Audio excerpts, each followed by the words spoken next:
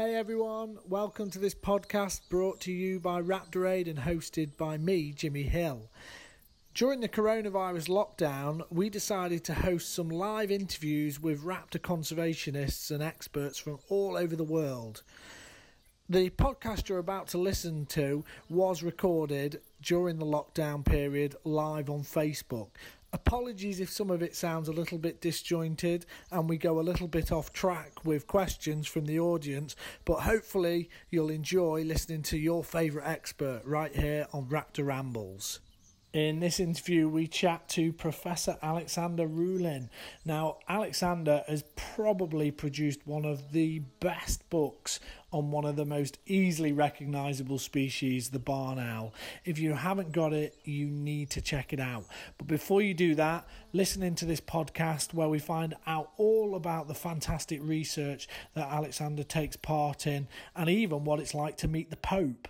Hello, Jimmy. Well, welcome everyone to another Q&A live. We've decided to carry them on for at least another week, so I'm very excited to introduce Professor Alex Rulin from the university. How do I pronounce it? Lausanne? Lausanne. Yes, Lausanne. Yes, the French-speaking part. I did try and look at it on YouTube, and there was a 1 minute video of how to pronounce it, and I still didn't get it right.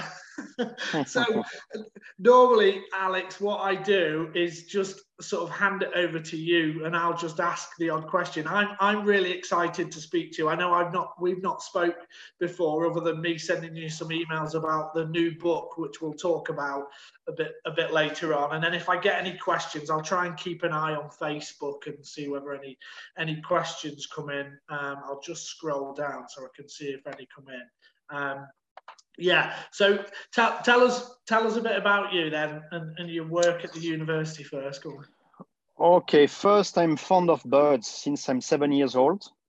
And when I was 10, I was telling to my professor that I wanted to be an ornithologist when I would be a big boy. Yeah. And that's what I did. And I studied in Bern. And then I came in the UK, in Cambridge, for a few years, yes. Always working with a barn owl, always. And now I'm a professor since 2004 in Lausanne. That's 15 years, about 16 years. And my entire research group is working exclusively on the barn owl. We did some work on tawny owls as well during 10 years. But now we stopped and we were working on the barn owl. And why I'm so obsessed by the barn owl? It's not because this is my preferred animal, but because I really think I'm really totally convinced myself. I'm not sure that everybody will be convinced, but it's so fantastic bird, so interesting. But even I have 10 people, and these 10 people can work every day just on the barn owl. There are so many questions to answer. This is my life. I'm 52. And I dedicate my life in raptor research and conservation, fundamental research, education, all these things. What did you? So going back to let's go back to Cambridge quickly. Then, what did you do? What were you over here with the university? What part of that was? Yeah, why Cambridge? That's the question. Because this is in the UK, I wanted to come in the UK, and this is a very good university to understand why this is so famous. That's I learned a lot. But the main reason, that's because I was working on the field of family interactions between family members. And the barn owl is very special because the chicks, they vocalize all night long in the absence and presence of the parents. You know, usually the sparrows, they just beg when the parents arrive at the nest, and otherwise they stay silent. Not the barn owl. They talk all night long. Each chick can produce up to 5,000 calls, you know, just in the absence of the parents. Crazy. Wow. And I did some work in the field to understand why they do this. In fact, they discuss. The chicks, the siblings discuss. And they resolve the conflict there for who will get the next prey, you know. Instead of fighting, they discuss, okay, that's for you, after you, my friend. It takes the prey, and then they continue to talk with the other siblings, and they solve the problem. And what I wanted to do in Cambridge, this was to produce a mathematical model of this hypothesis, which I called sibling negotiation. And we did the mathematical model of this to prove that this is, from a mathematical point of view, realistic. And this is realistic. This was my goal. and we did it. Fantastic. So just out of interest, who were you doing that with? Barn Owl conservationists in the UK. Who was? No. I was doing my field work in Switzerland. Okay. But, always coming back to my study area. But in Cambridge, I was working with a mathematician. His name is Rufus Johnstone. Okay. He's a very, very clever guy. Yeah, I can imagine, yeah. Much clever than me. You only have to mention Cambridge, and I think, that's out of my league. That's it. So I'm going to keep coming up with questions, I can tell. So apologies if anyone else asks a question. I'll try and get to it. Now, in the UK, in Britain, you may have experienced this. I'd say barn owls are probably the most heavily monitored raptor in the UK. I'd have thought so. I mean, so if we take the county that I'm from, Cheshire, I think in Cheshire I don't know the square mile or kilometres of Cheshire, but there's at least 5 individual barn owl groups covering the whole of, it's split up into segments. So it's brilliant. Cheshire's a really good county for barn owl monitoring. And anyway, one of the things that I think shocked the general public was we've got a TV program that's actually due to come on TV called Springwatch, and it involves nest boxes and cameras and watching the life cycle of these nests for the general public. And there was a barn owl nest on it one year. Now, I know a bit about asynchronous hatching and how, one barn owl chick is this big and, going upwards almost like Russian dolls sort of things, or going down. But it shocked the public when this particular year they were filming this barn owl nest live on national TV in Britain, and the food, I think something happened to the male, so food became short, and the big chick ate the little chick, and so on, and everyone was shocked. How does, with your work that you did on the chicks communicating with each other, saying essentially this is your turn, is there a point where that goes out the window, so to speak, because food becomes so short that, it doesn't matter, I'm having this, I'm bigger, if that makes sense? What I would first say is that there is no siblicide in the barn owl. They don't kill each other unless there is really no food at all. Yeah. But the key reason why they are not violent, that's because when mortality is the highest rate of mortality, that's when the chicks are relatively small. Okay. And when they are small, they have not the strength to kill, they are very weak. The last hatched chick, there is no food, they just die. I don't need to kill my brother, he will die, he will starve anyway. They die by starving, and then they eat them, they cannibalize because nothing is lost.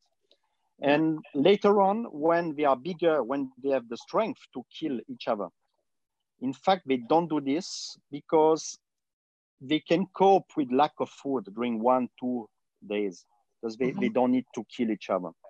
And regarding negotiation, this discussion, when they discuss together, in fact, the biggest, he negotiates as well.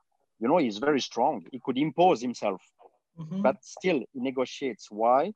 Because the smallest are so motivated, they are so hungry, they are so motivated to get the food, they will fight for the food. But he prefers to know what if the smallest needs food or not. They say, okay, I don't want to fight with you, it's useless. Anyway, I wait for 1 hour. But of course, if there is no food, he will not wait, he will get it. But if he can wait, he prefers not to fight, it's just useless. That's the biggest one. He wants to hear what the smallest has to say, just to be sure he can get the food without fighting. It kind of, we'll talk about the whole conflict thing with barn owls helping humans in a bit, but it's almost like, barn owls are lovers, not fighters then. They're anti-conflict. That's really interesting, because, the way, I've not read too much into it, but when you read about it, a lot of people lead you to believe that it's just nature. As soon as the bigger chick is hungry, his instinct, which obviously isn't true, and that his instinct isn't to eat the smaller one straight away. Yeah. But still, he eats more than the smallest because he's stronger. He can get. But once he has eaten what he wants, he starts to be nicer, and he wants to discuss with the others. And I can tell you an anecdote, because I'm working in I don't know if you know this project in Israel, Palestine, and Jordan. Yeah, with we'll talk about that. Yeah, we'll talk. But just the story. I was giving a talk in Tel Aviv. Half of the room were soldiers, and the other half were ecologists. And I was telling the audience, many people. I say, well, listen, the barn owl is very nice. It's a peaceful bird, and we should take, we should do the same as the barn owl. They don't. This is what I saw. This is a killing machine. They eat the rodents. They can kill the rodents a lot, very efficient. But they are very peaceful. They solve the problems without fighting, and this is a model for us. And at the end of the talk, I said, "Oh my God, what did I say with all these soldiers?" And they came to me and said, "Wow, fantastic message! And this is really great, And people were really loved this picture of the killing machine, which is peaceful. Yeah. I love it. Yeah, right. Well, let's talk about that then, because I think that's the first. Before I actually knew who you were, Alex, there was a piece in, I think it was The Guardian in our country. The Guardian did a piece on the barn owls and the work of them, the project that you're involved with, where barn owls are basically bringing a certain amount of peace to parts of the Middle East. So tell us all about that project. Yeah, okay. This is which combines ecology and reconciliation between the communities. The key thing is that the farmers, they spread poison to kill the rodents, but this is not so good because the rodents, they don't die directly. They still roam above the ground. The raptors eat them. They accumulate the poison and they die. That's what we do. We convince the farmers to fix boxes for the barn owls instead of spraying poison. But the ecological problem with the poison is not national. It's not only Israel. It started in Israel. It's regional. Thus, we need to have the Palestinian friends and Jordanians with us. And that's why it started to become a project to bring people at the same table to talk about something which has nothing to do with the conflict. And people, they love each other. They are really friends. We have to see. When I saw this the first time, I said, wow, I was amazed. And that's when I decided 10 years ago to be involved in this project. And because I'm Swiss, I'm neutral. And it's true that when you are neutral, and you are really neutral, I don't have a specific idea in mind. When you are really neutral, they start to trust you, and you can really do a lot of things. And my role in this project, because I'm not living in the Middle East, but one of my role is to try to find money, because we need to do field work, mainly in Palestine and Jordan. Israel, there is more money.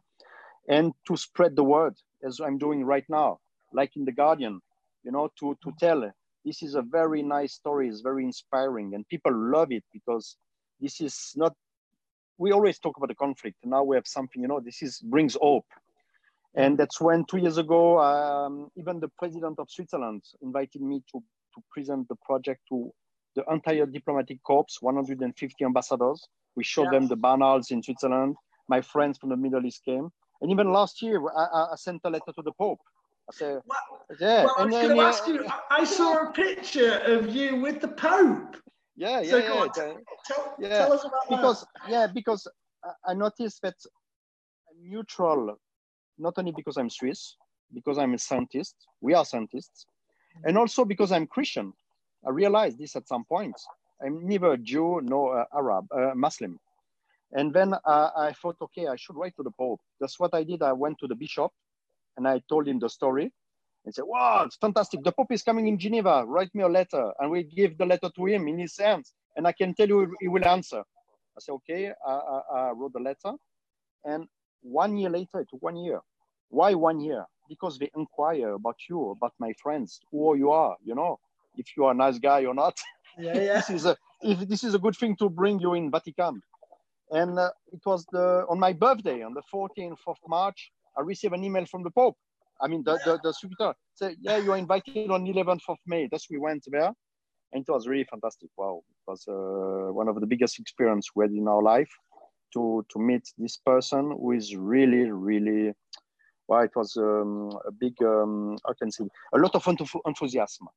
He loved all the stories about the barn owls, about the migratory birds. He was really fascinated, really big eyes like this, like a kid, if you want. He was, wow, this, we were telling him stories which is so different from the presidents, they come, oh, it's Switzerland. Well, it's very good today. Oh, I'm very happy. Now we are talking about birds, about barn owls. And it was refreshing for him. And the conflict is very, he talks to his heart as well. That's why he agreed that we go to invite us to the Vatican. That's, I'd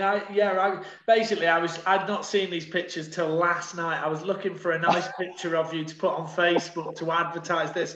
And I was like, I had to look again. I was like, there's one of you. And I was like, that's the Pope, or that's someone dressed like the Pope. And then there's another picture of you showing him a book or some pictures or something of the project. And I was like, that's amazing. I gave him the very first copy of the book on the barn owl published at Cambridge University Press. Cambridge made a specific copy for the Pope. Brilliant. Well, you would you? Yeah. The Pope, and that's right up there. Yeah. So but it's true. I mean, in a completely inferior way. When I read that article from The Guardian, it stuck with me. It stuck with me, and I did. I have to admit, I am, as I've mentioned to you in the previous emails, I'm fascinated by the relationship between birds of prey and humans and cultures, and how they link together. But yeah, it did stick with me. And then obviously came the book. So I saw that you got this new book out. So we've got to talk about the book. Tell us, remind us remind us the title of the book. I should take a copy of the book. I'll show us a copy. Yeah, absolutely. Yeah. I don't remember the title, by the way. It's barn owl, anyway, for sure. Wait a second. Yeah, here. Evolution and Ecology. There you go. Yeah. And this book, I'm particularly happy with this book because several reasons. Two reasons, I would say. First, this is a summary of the knowledge accumulated worldwide. It's not only my studies, not at all. I did not favor much at all. I wanted to have somewhere. I read 3,700 papers. I collected 3,700 papers on the barn owl only. And I collected these papers during 25 years, one after the other. I read all of them. And the second reason why I'm very proud, because, the text is easy to read. Is not for academics, for ornithologists, naturalists. And I have a friend of mine who took 5 years to paint, a lot of paintings. Thus I wanted to combine science with art. Yeah. And it's full of paintings, full of drawings, fantastic drawings. And thus this is really, I think that everybody will love the paintings, of course. Yeah, they are beautiful. Yeah. But some will just want the book for the paintings. And if this is the case, I'm very happy, because this is very important to talk to the heart of the people, not only the science, the dry matter, but the heart. Yeah, and I think it's also got so much value. I mean, my copy's only just arrived, so I've only had a chance to flick through it, but I have got a copy. And what I'll do is I'll put in the comments, I'll put a link to where people can buy it in the UK if they want it. No problem at all. But it's because the barn owl is one of those species that everyone's interested in.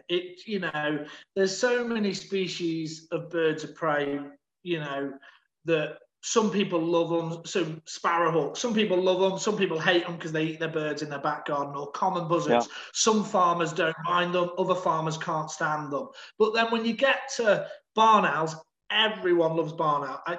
Obviously, unless there's a specific cultural reason that owls are ill omen, but people love barn owls. And yeah, it's great to have a book that anyone can read. Like you say, you've done all the hard work of understanding all the scientific papers, and then dummies like me can read a book, and it's been ciphered. It's brilliant. And maybe I can tell you the most fascinating result, because it's 3,700. But I'm sorry if this is one of my paper, but it's not because of this. Because we just had one idea at some point, and I thought, what is crazy? Because at some point I wondered why the banal is white. In the UK, they are very white. Yes. And I never thought about this, why the banal is white. This is so, it seems stupid, It's a nocturnal bird. The prey should notice the banal from very far. And mainly when there is the full moon with the light. When you go out with the full moon, you see the banal, say, wow, it's like a star, at night. And why it is white, one of the reasons, it's because with the light of the full moon, it reflects against the feathers. And the rodents, when they see the barn owl with this light, it's like a flashlight, and they panic. And they are panicking so much that they freeze, they stay immobile very long, and the barn owl can capture them very easily.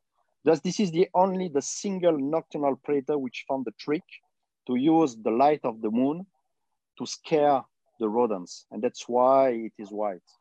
Okay, because that's a question that's been. I used to work with birds of prey in captivity, and every now and then you get asked. I mean, I love it. I prefer it when people ask you questions that you don't know, because then it gives you something to work. I mean, as a scientist, that's all science is about. You're always finding out. You don't know. The more you know, the less you know, really. Exactly. So, I used to get asked that by people, and I've heard all sorts of hypotheses or ideas, and I think that can't be true. I'll make you laugh with this one. One gentleman once told me, he was doing a talk on owls, and he was telling people that barn owls were white because before barns were invented, they used to live on the white cliffs of Dover, was where they were found. So they were camouflaged against the cliff. And I was like, what? But people were in awe of that sort of thing. But yeah, it's nice to know there's scientists out there like yourself. Yeah. Because we did some experiments. This was a very long work, very long. We put GPS on the barn owls. We know everything. And every result goes in this direction, but they use the light of the moon. Brilliant. So going back to the project in the Middle East, then, how many nest boxes roughly are in in Israel, there are 4,000 nest boxes, which is a lot. In Palestine, it fluctuates because we are starting to start again the project to bring more money in Palestine. There are 200 about, and Jordan 400 nest boxes. Brilliant. And this is not easy in the Arab world, mainly because for several reasons. But one of the key reasons is because the people are very scared by barn owls. They think this is bad omen, brings bad luck, which was the case in our countries in the past. But we totally changed the mind. But when we talk with the people, after 10 minutes, they understand and they say, okay, and they start to love barn owls. And that's you educating them about the benefits of barn owls predating rodents and obviously protecting crops and so on and so forth. Brilliant. Did you, just out of interest, because I'm lucky enough to spend time monitoring barn owls in the UK, did you find with nest boxes, was there a lack of nest sites, or so did the owls readily take to the boxes? Or what was the situation with that? That's what I explained in the book. 50 years ago in Europe, they were breeding, most of the pairs were breeding in houses, in the churches. Once the people started to fix nest boxes, they abandoned these sites and they all breed in nest boxes. And I think one of the reasons, because the nest boxes, we fix them at the right place, fewer predators, and also because the design is very good for the barn owls. This is like a hotel for them, and that's why they prefer the nest boxes. And in the Middle East, we fix the boxes in the middle of the fields. And they could not breed in the middle of the fields without nest boxes. Thus, we open new nest sites for them, and as long as there is food, they come in the box for sure. They take to it. Yeah. No, I mean, the reason I asked that is because I've got a friend who based out in America in North Carolina, and when she came over to the UK, I took her out and we checked some barn owl boxes, and they just started a nest box scheme for barn owls in North Carolina. This was, and when she went back and after their first breeding season, I forget how many nest boxes they put up, but she was telling me their occupancy rate, and it was phenomenal. It was something like, out of, say, however many boxes they put up, say 100 boxes, they had like an 80% uptake. But 80? But it was because there was no nest. There was loads of prey, but there was no nest sites for barn owls. So as soon as they said we were putting boxes up, barn owls were taken to them straight away, and it was incredible to amazing. hear. Yeah, amazing. the occupancies. Yeah. But we don't have not 80% occupied in Switzerland now, but the kestrel go in the nest box as well. Yes. And in some years there are few barn, because the population size fluctuates a lot in the barn owl, much more than in the kestrel, for instance. Thus in some years they can have very few pairs, and the year after the best year ever. Thus it can really increase, decrease very sharply, very quickly. Yeah. So are you finding then that you're having in terms of the landowners and the farmers from the Palestinians and Jordanians and so on, they're working really well together then over this project? They're quite supportive. You mean the Israeli with the Palestinians, for instance? Yeah. Yes, but sure. But the problem now, there are several problems. The first one is that the Israeli cannot go in Palestine anymore. The second is that the Palestinians, it's difficult for them to come in Israel. It's not easy. And the other reason, it's more intricate, because, you know, as soon as one Palestinian starts to work with Israeli, the friends, they might not like it. Right. And also, if they get money from the Europeans or the Americans for the barn owls, they can be jealous. Thus, you have to consider all these human relationships, and it's not necessarily easy. And it depends on the people, just on the people. But we have good friends. With the Pope, we had one Palestinian with us, came with us, and with the Jordanian as well, and the Israeli. Thus, where the three communities were there with the Pope. But we cannot tell the name of the Palestinian because it's dangerous for him. Very dangerous. Wow. Just this is really, it's not easy. It's not easy. But we are like marathonians. We are ups and downs, but we continue to run, and we never stop. Right. I mean, it's great to hear. I mean, the reason I ask you that as well, because it's quite funny here in the area that I monitor barn owl boxes. It's almost like the farmers here. It's a bit of they're competitive in some ways. You'll often go to a farm and they might have, say, three barn owl boxes on their land, and they obviously know when they see an owl coming and going from a box, and they'll say, oh, how many chicks have I got? And when you check in the box, you say, oh, you've got 4 this year. Oh, brilliant! And then they'll be like, well, how many has so-and-so got next door? And you'll be like, oh, well, they haven't got any barn owls in their boxes this year. And they're like, yes, good. That's right. That's because they're back. And they mean well by it, but it's almost like a competition. These are my owls. I look after the land for owls' benefits. They love them. They love the barn owls. And what we do now, I receive some grants to communicate with the farmers, because we are working with the barn owls and the farmers, by the way, for 30 years already. Yeah. And now we are producing material to tell to the farmers, in your box, since 30 years, you had this number of chicks, and we ring these chicks, and this chick went to France, went to Germany, and we put GPS and we show them where they hunt, at night, etc. Thus, we need to communicate more with the farmers, and that's what we do. Oh, brilliant. So that's obviously part of the future. What else have you got planned for the project going forwards? Okay, there are several avenues. The first one is research. I'm doing research for many years. I was interested in everything, divorce. And one of the main topic was, as I said before, the family interactions within the family. And the second one was the function of this color polymorphism: red, white, full of spots, immaculate, spotless. And now we started with the GPS. We put GPS on 400 banners already, in a couple of years. Yeah, every year, 100 banners with GPS. Thus we know exactly what they do. And, it's like you open a door which was locked during 100 years. And you open the door, say, "Oh my God, they do this. Wow, it's crazy, And this is for us, we are like kids. Suddenly we discover new things we had no idea about.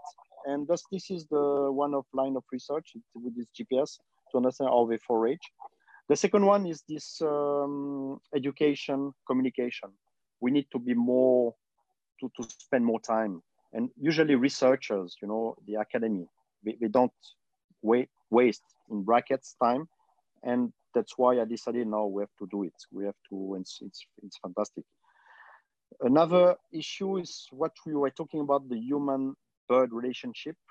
I started some projects with psychologists as well to understand how people at the worldwide scale, how they view the owls, what is the attitude, the beliefs with the owls. Thus we started some project on this. And to see whether the ornithologists have some impact on the farmers, by going every day to the farms to talk about birds, what are our impact. Another issue is the Middle East, the peace thing, which is very important. And thus, if you want, I'm a bird lover. I spend my life with birds, and I shift a little bit by reconsidering human, if you want, because I was, forgetting that we are humans. I was interested in birds, but I think we need to bring together nature and humans so that we will protect nature much more. We have to convince the people. And as an academist, I should be more interested in statistical stuff. But now, as you will see with the book, I'm doing more with artists. And I'm producing a comics about the barn owl. I'm working on it for already 2 years. Wow, it's huge work. And I have 100 pages with jokes, about to bring the barn owl, the knowledge on the barn owl to the kids. I mean, the kids from 7 years to 77 years, of course. And I'm writing books for lay public as well. I just finished one. I wrote in French because the language has to be very easy, and I will translate it in English soon. Oh, fantastic. Yeah. It's never been more important, I don't think. And well, to sort of get more and more people. And the barn owl wins hands down, doesn't it? I always use the barn owl as a way of unlocking a door. If I know I'm going to say there's an area that I want to study, and it might not be to do with barn owls, it might be peregrines or buzzards or something like that. But I know a barn owl will always unlock the door, so to speak. So you go in with that, and then you win people over, and you gain their trust, and then you can work with them on other things that they might not have been. Well, they'd have shut the door in your face if you'd have gone straight in there. But barn owls open doors. Yeah, they're brilliant. That's an ambassador, the barn owl. The ambassador not only in the Middle East for peace, but also with the people. And if the Pope is interested in the barn owl, everybody should be interested in the barn owl. I think that's my message. The barn owl interests everybody on Earth. Yeah, absolutely. Maybe the Queen. The Queen, exactly. Yeah. Let's meet at Winchester. Yeah, get to Buckingham Palace, and exactly. She hasn't got. She won't be that busy at the moment, so you'll be all right. Right. Someone's Roy Lee, Sam Lee's asked a question. I don't know if you know. I think Roy's emailed you before now, but he's asked, how long do the GPS tags last? It depends how many data point location you get per minutes. We get one location every second. And on the GPS, we also have an accelerometer, which gives you indication about how the barn owl moves. Does you even know if they feed, if they eat, because the head does like this. You know how many wing flappings we do per second. Thus you have all this information. And now we want to add light sensor. You know, with this moon story, we want to know the light conditions. Thus, if we get all this data, we can have data for 10 nights. Right, 10. Okay. And you know, the idea is not to get data for 6 months with 2 birds. We prefer to have 100 birds, 10 days, so that we can look at the variation in behavior and how this variation relates to traits like sex, body mass, size, and color, plumage coloration, all this stuff. Yeah. Brilliant. And have you started this GPS? How long have you been doing the GPS work for now? Have you published stuff yet? For 4 years. We did not publish a few results with the moon story. Otherwise, we did not yet publish because our philosophy is to get a lot of data, big samples, and then to publish. Just, you know, sometimes I wait 10 years, you know, and I don't mind. I prefer to wait long time, but to do very good research. That's our philosophy, how we work. But my PhD students the first one is finishing, and we are writing papers. The studies should go out soon. And by the way, we are working on the UK. You don't know this, of course, because it's not published. We came in the UK, in England, and Ireland as well to get samples on dead birds found along the highways. And we want to understand when the barn owl arrived in the UK and how is the genetic constitution of the population, and whether from where they colonized Ireland, and whether the barn owls are more related to the French or the Portuguese, all this stuff. And if you experience some bottlenecks, you know, a crash of barn owl population, increase again, crash, all this stuff. Yes, we are working on the UK birds as well. Okay, brilliant. This hasn't got anything to do with Brexit, has it? And that if you find that barn owls are related, they're out. It depends on the results. We'll see. Sorry, I shouldn't have brought Brexit into that. That was a serious conversation then. Apologies. That's my crap British humour. Sorry. Yeah. That's brilliant. Well, I'd love to hear some more about that as it occurs.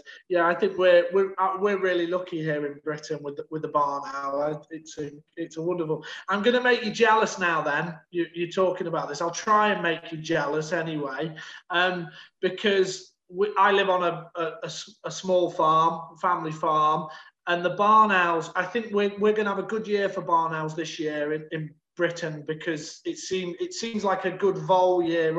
Our lawn was covered in short-tailed field vole holes quite early on, and I've got a little dog that is obsessed with trying to catch them, and he went into overdrive early on this year. Anyway, we've got a pair of barn owls that are nesting in our box probably about 300 meters from where I'm sat now. So most nights I can go and sit in the back field and watch the male, and he does the same thing.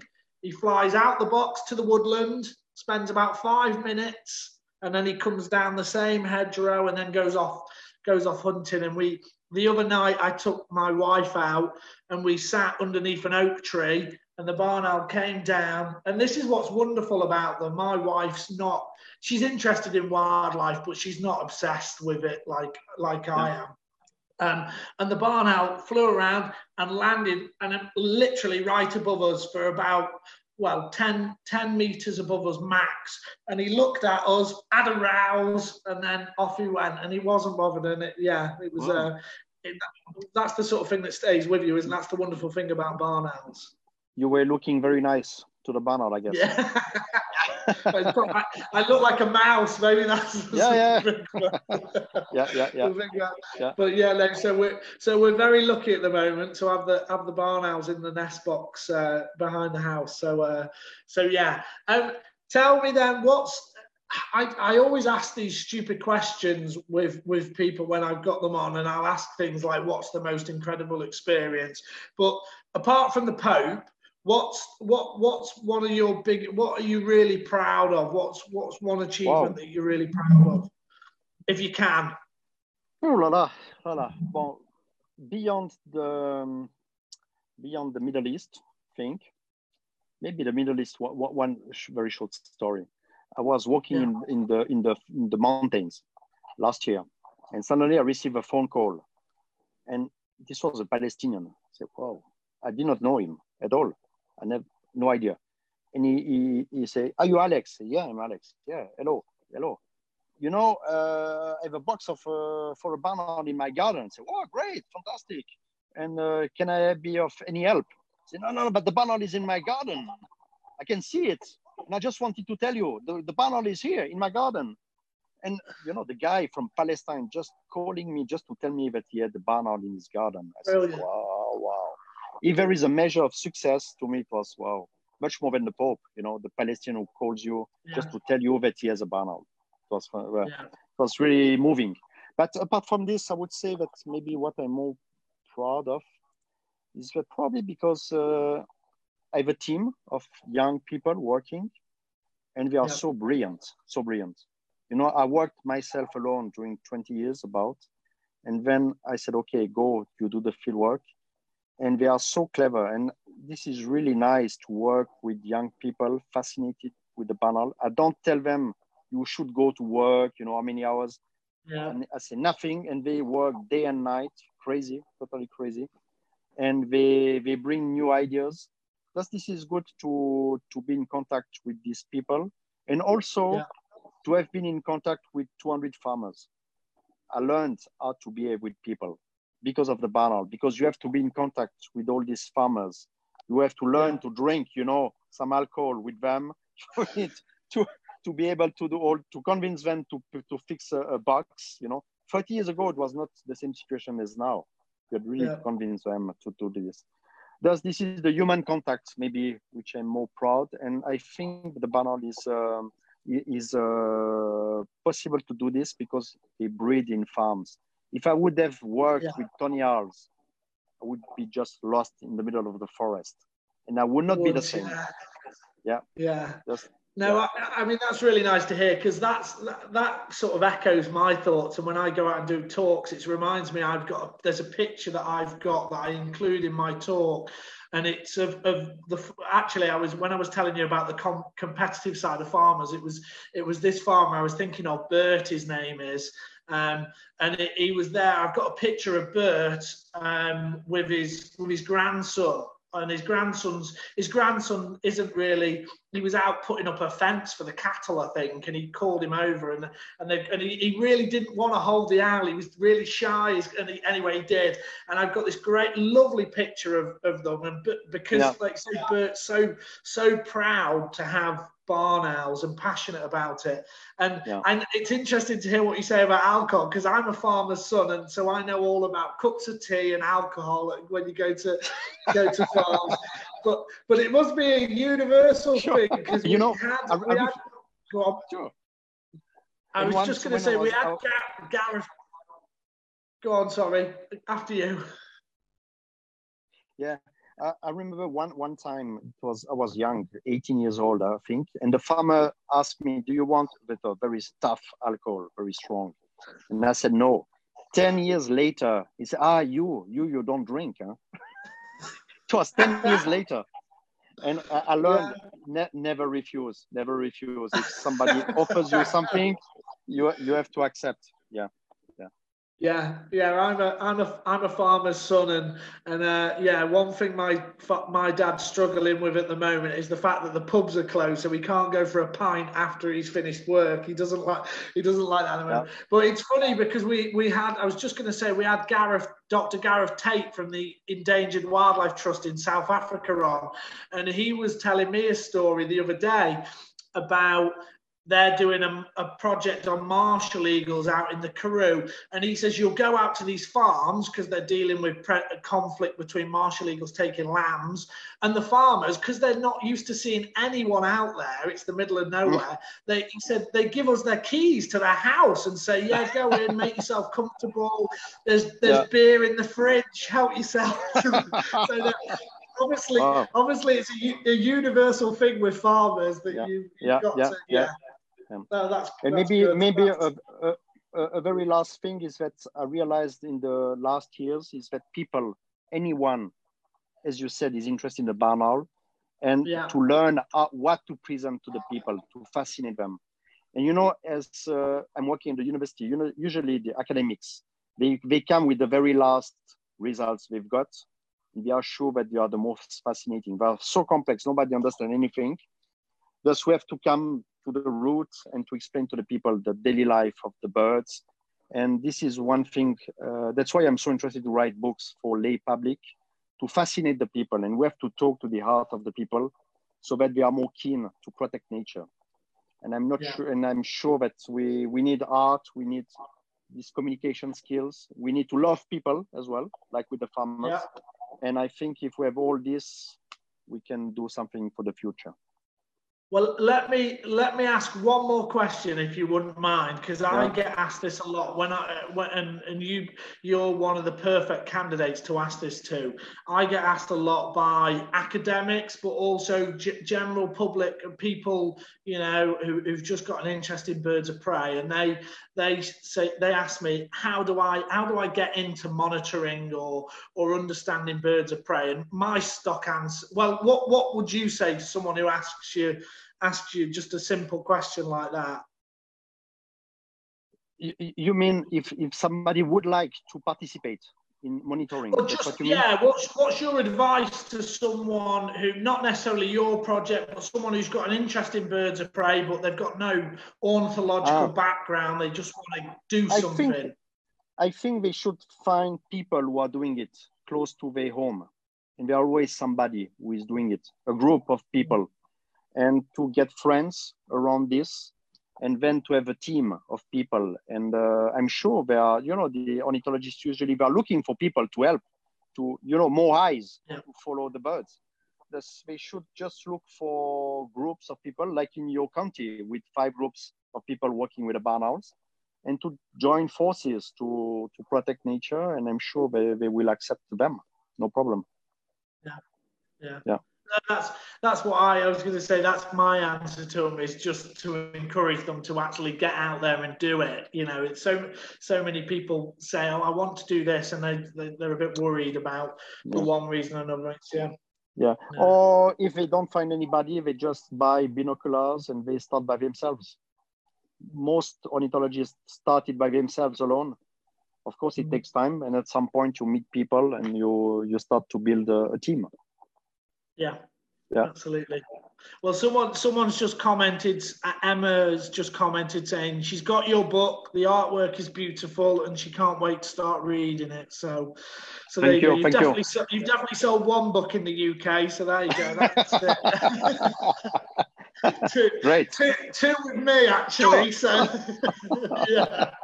Yeah, thank you. I'm sure you'll sell a few more at the back of this. Right, Alex, I won't keep you. I'll end the video now. It's been an absolute pleasure having you on. Thank you very much for your time. Me too. Thank you.